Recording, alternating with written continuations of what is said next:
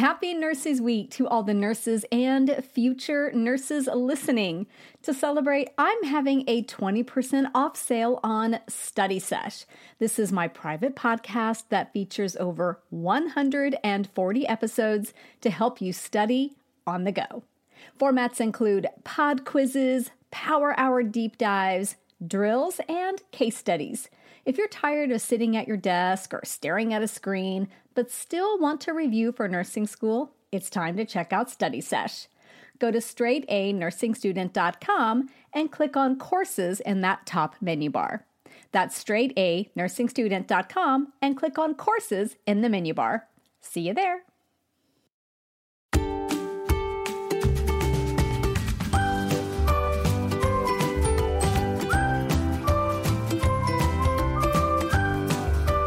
Well, hello there and welcome. If this is your very first time to this podcast, welcome, welcome, welcome. And if you are a returning listener, welcome back. I'm so glad you're here. I'm Nurse Mo, and this is the Straight A Nursing Podcast, where I teach nursing concepts and share tips on how to thrive in school and at the bedside. I am so excited about the topic I am teaching today. We're going to be diving into lumbar punctures. Now, before we do that, I do like to take a quick minute to give a shout out to my listeners. And this one came through on Apple Podcasts. So the name is hard to discern because sometimes it's like their screen name, but I think it's Liv. It might be Liv Howie. It might be Howie. I'm not sure, but you know who you are. So this shout out is for you. And here is what you wrote. This content shouldn't be free because it's just that good. However, I'm so thankful because I'm a broke nursing student. The knowledge, expertise, and wisdom that Nurse Mo provides in this podcast set it apart from every other nursing school resource on the internet. I love being able to find a topic I'm learning about in school currently and listen to one of Nurse Mo's episodes to get a perspective that is different from my professors. My whole apartment complex probably thinks I'm insane from hearing me shout out answers to the pod quizzes, but I don't care. I'm just so thankful this resource is available. Nurse Mo, you rock, sending you lots of love from Mississippi. Well, I am sending lots of love back out to you in Mississippi and wishing you all the very best and sending love out to all of my listeners from all around the world. I'm so, so grateful for each and every one of you. Now let's get into lumbar punctures. So a lumbar puncture, which is sometimes called simply a spinal tap, you might hear your patients referring to it as a spinal tap, is a procedure that involves the insertion of a needle into the space between two lumbar vertebrae. Now this needle, it's a hollow needle. It punctures the dura to enter the subarachnoid space so that the MD or the advanced practice nurse, like a nurse anesthetist, can measure the cerebrospinal pressure and obtain a sample for evaluation. So lumbar punctures are utilized to diagnose a variety of conditions affecting the central nervous system, with meningitis being the most common. Some other conditions include Guillain-Barré, cancers of the spinal cord or brain, and multiple sclerosis. There's quite a few, but those are probably some of the more common ones that you'll see. And though lumbar punctures are mainly used as a diagnostic tool, they can be used therapeutically. One great example of that is with chemotherapy. Some types of chemotherapy may be injected right into the spinal fluid via a lumbar puncture. So let's talk very briefly about what cerebrospinal fluid is, or CSF. So CSF is that watery substance that fills that hollow space between the arachnoid membrane and the pia mater in the brain of the spinal cord. It is produced by the choroid plexus in the ventricles. Now, in addition to providing the brain and the spinal cord with nutrients, CSF also acts as a cushion to protect these very delicate structures from injury. So what are some of the normal qualities of CSF? So when we look at CSF, one of the things we look at is the color. In a normal sample, it is clear and colorless. We also may take an opening pressure, or the MD may take an opening pressure. We'll talk about this more in just a moment. Know that a normal opening pressure is generally 10 to 20 centimeters of water. You might see some variability here. That's a general guideline. Glucose is often measured with CSF, and approximately that level should be about 60% of the patient's serum glucose. We also look at protein in the CSF. Normal is about 15 to 45 milligrams per deciliter. Now, this could increase up to about 70 milligrams per deciliter in children and elderly adults. And then white blood cells vary by age. 0 to 30 is kind of normal in that neonate. 0 to 20 in younger children up to about age 5. 0 to 10 for that child 6 to 18. And then in adults, it's more around that 0 to 5 cells per microliter. And then the other component that's commonly looked at is red blood cells. Ideally, there are 0 red blood cells in the CSF. So now let's talk about how a lumbar puncture is performed. A lumbar puncture is performed most of the time with the patient lying on their side with their knees drawn up towards their chest. Sometimes if that position doesn't work, they may sit the patient upright and lean forward, like lean over the overbed table. Basically, you're trying to get some really good outward curvature of that lumbar spine. So we get the patient, they're in their preferred position, and the practitioner is going to numb that area with some lidocaine. Hopefully they do this. Numb that area with some lidocaine, and then they insert a hollow needle into the subarachnoid space between either L2 and 3, between L3 and 4, or between L4 and L5. They're also going to measure the opening pressure. I believe that would probably be done in most cases. So the MD attaches something called a manometer to that hollow needle. And then the cerebrospinal fluid comes out of the patient into that manometer device, and they can measure how much pressure by how far up the manometer the cerebrospinal fluid goes. And higher pressures are associated with conditions like meningitis, cerebral edema, and Guillain-Barré. There are others, but those are a few common ones. And so once they have that opening pressure, the practitioner lets the fluid flow from the manometer into the collection vial, and it just flows in under gravity.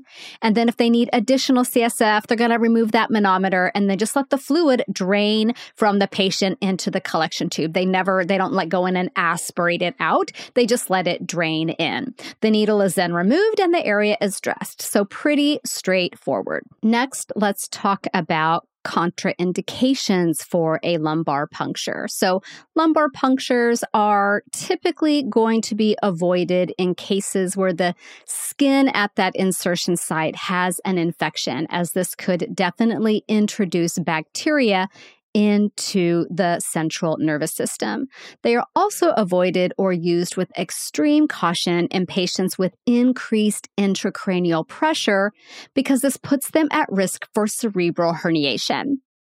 We also are going to be very cautious and maybe avoiding lumbar puncture in patients with bleeding disorders, patients with thrombocytopenia, and patients who are undergoing current anticoagulation therapy, as well as patients with the suspected spinal epidural abscess, because that could be another way to introduce infection into that spinal fluid. So let's talk a little bit about some common complications of lumbar puncture. So the most common complication or adverse effect following a lumbar puncture is a headache, and you'll often hear this called a spinal headache. Though the exact pathophysiology of this headache is not completely understood, it is considered to be due to that CSF leaking into the site where that lumbar puncture was performed. So this temporarily reduces CSF pressure and CSF volume. And it is thought that this reduces the amount of cushion around the brain and the pain-sensitive meninges. Additionally, it is thought that the decreased CSF volume triggers adenosine receptors that cause cerebral vasodilation. And this vasodilation puts pressure on pain-sensitive structures in the brain. So pretty common to have a spinal headache. In fact, it occurs in about 10 to 30% of patients and is, again, the most common adverse effect. And it could be accompanied by other symptoms, including dizziness, nausea, vomiting, visual changes, neck stiffness, and tinnitus. And in most cases, this headache resolves kind of on its own after 24 to 48 hours, maybe a few days, as the body replenishes the CSF volume. Since the headache is worse in an upright position, keeping the patient supine is recommended. In cases where the headache is persistent, the patient may need an epidural blood patch to seal off the puncture site in the dura and prevent more CSF from leaking out. Additionally, about a third of patients experience low back pain for several days after the procedure that may or may not be accompanied by numbness or tingling in the legs. Okay, now let's talk about some of the most serious complications of lumbar puncture. So these include infection, bleeding and spinal hematoma, subdural hematoma, and cerebral herniation. So infection, though not common, it can occur when a strict aseptic technique is not followed. So, for example, performing a lumbar puncture through the site of a skin infection could result in bacteria getting introduced into that spinal fluid. Additionally, some studies have shown that post-lumbar puncture infection can result simply from aerosolized secretions from personnel who are present during the procedure who are not wearing a mask. So that's a great reminder why wearing a mask in any procedure area is really, really important. And then there's bleeding. Though it's not very common, bleeding after lumbar puncture can occur, and it can create a hematoma that compresses the spinal cord. And this can lead to temporary and even permanent loss of function. The risk is higher in individuals who have a bleeding disorder or thrombocytopenia, and in those who receive anticoagulant therapy either right before or right after that procedure. So prior to performing a lumbar puncture, if in someone who has maybe an issue with bleeding, the MD is probably going to order some interventions to correct that underlying disorder or that underlying coagulopathy. For example, let's say you've got a patient with thrombocytopenia. Maybe they're going to get some platelets before they get their procedure. Maybe you've got a patient who's on a heparin infusion. The MD is going to write an order to stop the heparin infusion a certain number of hours before the procedure. If the patient's coming in for a planned lumbar puncture and they take warfarin, for example, then they will be advised to stop taking their warfarin for a certain amount of time prior to the procedure. With those oral anticoagulants, that can range from 48 hours to up to 7 days. And I believe warfarin is more in that longer range, like 5 to 7 days prior. Now, if the patient does develop a spinal hematoma, the treatment is quick surgical intervention to remove the blood and relieve the compression on the spinal cord. Subdural hematoma is another complication, very serious, but thankfully very rare complication after lumbar puncture. If your patient has an unrelenting headache or shows signs of altered level of consciousness or neurological status, always report these to the MD, as it could be a sign of a serious complication.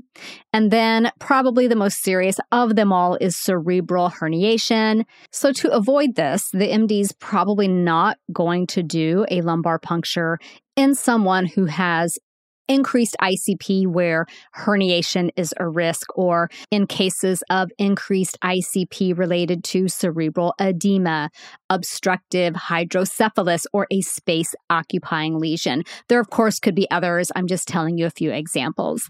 Again, Any change in LOC or deterioration in neurological status warrants an immediate call to the physician. So now that we got this spooky stuff out of the way, let's talk about preparing our patient and being with them through the procedure. So prior to the procedure, the patient may receive some pre-procedure medication to reduce anxiety. And this will be on a case-by-case basis. A lot of times children need something like this. An adult with severe anxiety may need something like this. An adult maybe with dementia who can't really follow instructions very well and doesn't really understand what's going on and why you're putting them in this weird position and why is someone poking around on their back may need something for anxiety. The patient may also get analgesics prior to the procedure to help with pain that could occur during the procedure and afterwards. So as the nurse, you're also going to be checking that pre-procedure checklist, making sure that the consent form is signed after the practitioner explains the procedure to the patient, validating their last PO intake, and ensuring that they void prior to the procedure. And then you're going to help get the patient into the proper position, which is the lateral recumbent position with the knees drawn up to the chest. Now, not every patient's going to be able to assume this position. In some cases, they may assume a seated position where they're sitting upright and leaning over like an overbed table. The goal is to get an outward curvature as much as you can of that lumbar spine. And then during the procedure, monitor the patient for tolerance to the procedure, any signs of complications such as severe pain, numbness, tingling feeling in the legs, or lightheadedness. And then after the procedure, in addition to monitoring your patient's vital signs, some key assessments and interventions include things like assess for that spinal headache. And if the patient does have a headache, you will be assessing their pain level before and after treatments. Maintain the patient in a flat supine position. The recommendation is 1 to 4 hours, and that can vary. And this is done to reduce leakage of CSF at that puncture site. Lying flat also helps relieve the discomfort of a spinal headache, so that's very helpful as well. You want to inspect the injection site for signs of bleeding, any edema, any CSF leakage. Now, because the patient is lying flat, you will simply just log roll them side to side to do that assessment. You want to monitor your patient's neurovascular status by assessing movement and sensation of the lower extremities, assessing for any tingling, numbness, things like that. Monitor your patient's neurological status and immediately report any changes, including changes in level of consciousness. You want to promote hydration or provide IV fluids to reduce the risk of that post-procedural headache, and of course, administer pain medication as needed for headache or backache if the patient has pain in their back. Now, what about teaching? What are you going to teach the patient or the caregiver, maybe it's the parents, about lumbar puncture? One of the things you want to explain is that spinal headaches or that lumbar puncture headache is pretty common and can persist for 24 to 48 hours, maybe even up to a few days after the procedure, and may be exacerbated by being in an upright position. Oral pain relievers like acetaminophen are helpful, so is hydration, caffeine, and simply lying down. You want to teach your patient, if they're taking acetaminophen, to limit that to 3 grams per day in adults and less if the patient has concurrent hepatic or renal impairment. And then, of course, in children, the dose of acetaminophen is going to vary based on the child's weight. So make sure they understand how much, how often, and the maximum amount that they can give their child in a 24-hour period. Teach the patient to avoid aspirin or ibuprofen for pain relief, as these can increase the risk of bleeding.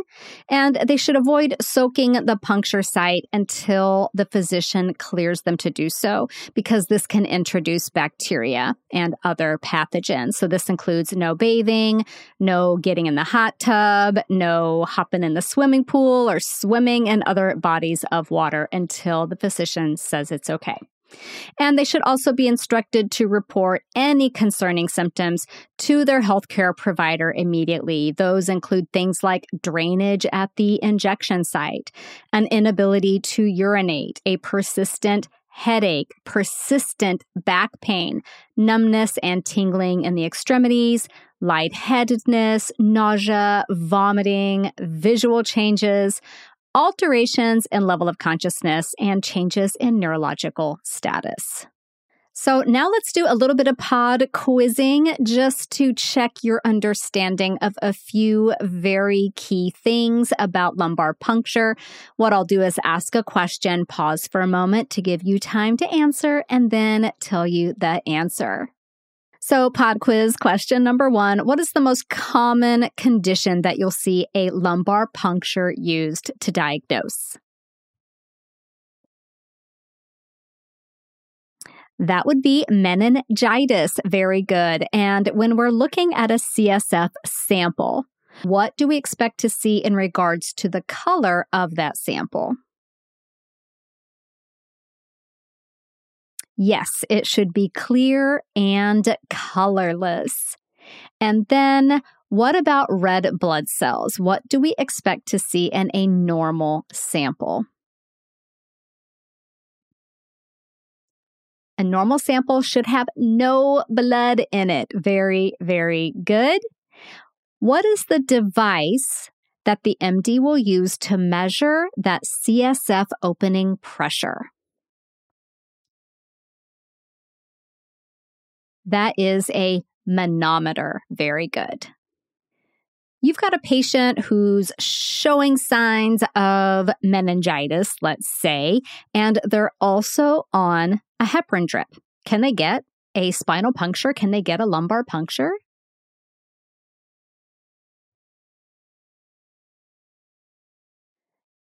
They probably can, but what needs to happen first is that heparin drip will have to be stopped for a certain amount of time prior to the procedure.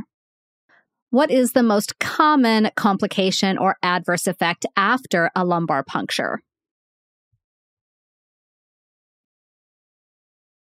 That is a post-procedural headache, sometimes called a lumbar puncture headache or spinal headache. And what is the key intervention for that spinal headache?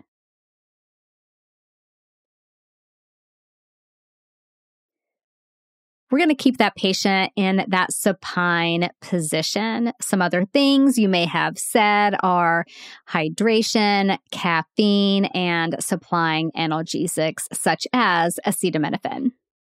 What might the patient need if they have a spinal headache that's just not going away?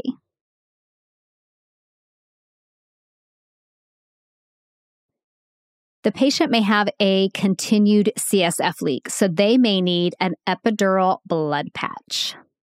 What very, very serious complication can occur in a patient after a lumbar puncture if they have a bleeding disorder or medically induced coagulopathy?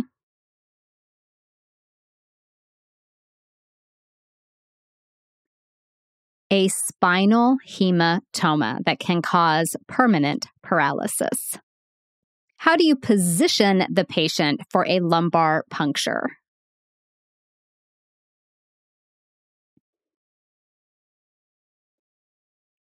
So we're going to position the patient either lying on their side with their knees drawn up or sitting upright, kind of leaning forward, leaning over something so that we can push that lumbar spine outward.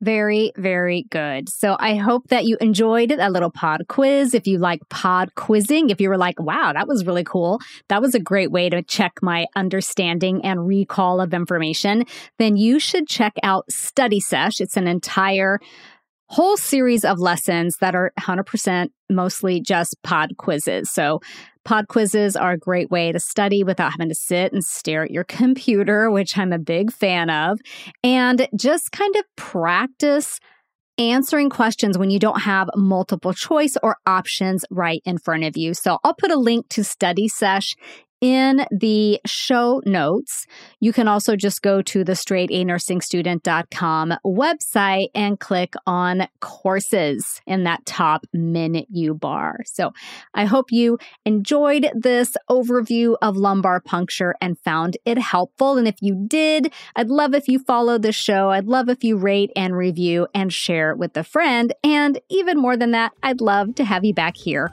for the next episode coming up next week. See you then. This podcast is brought to you by Straight A Nursing.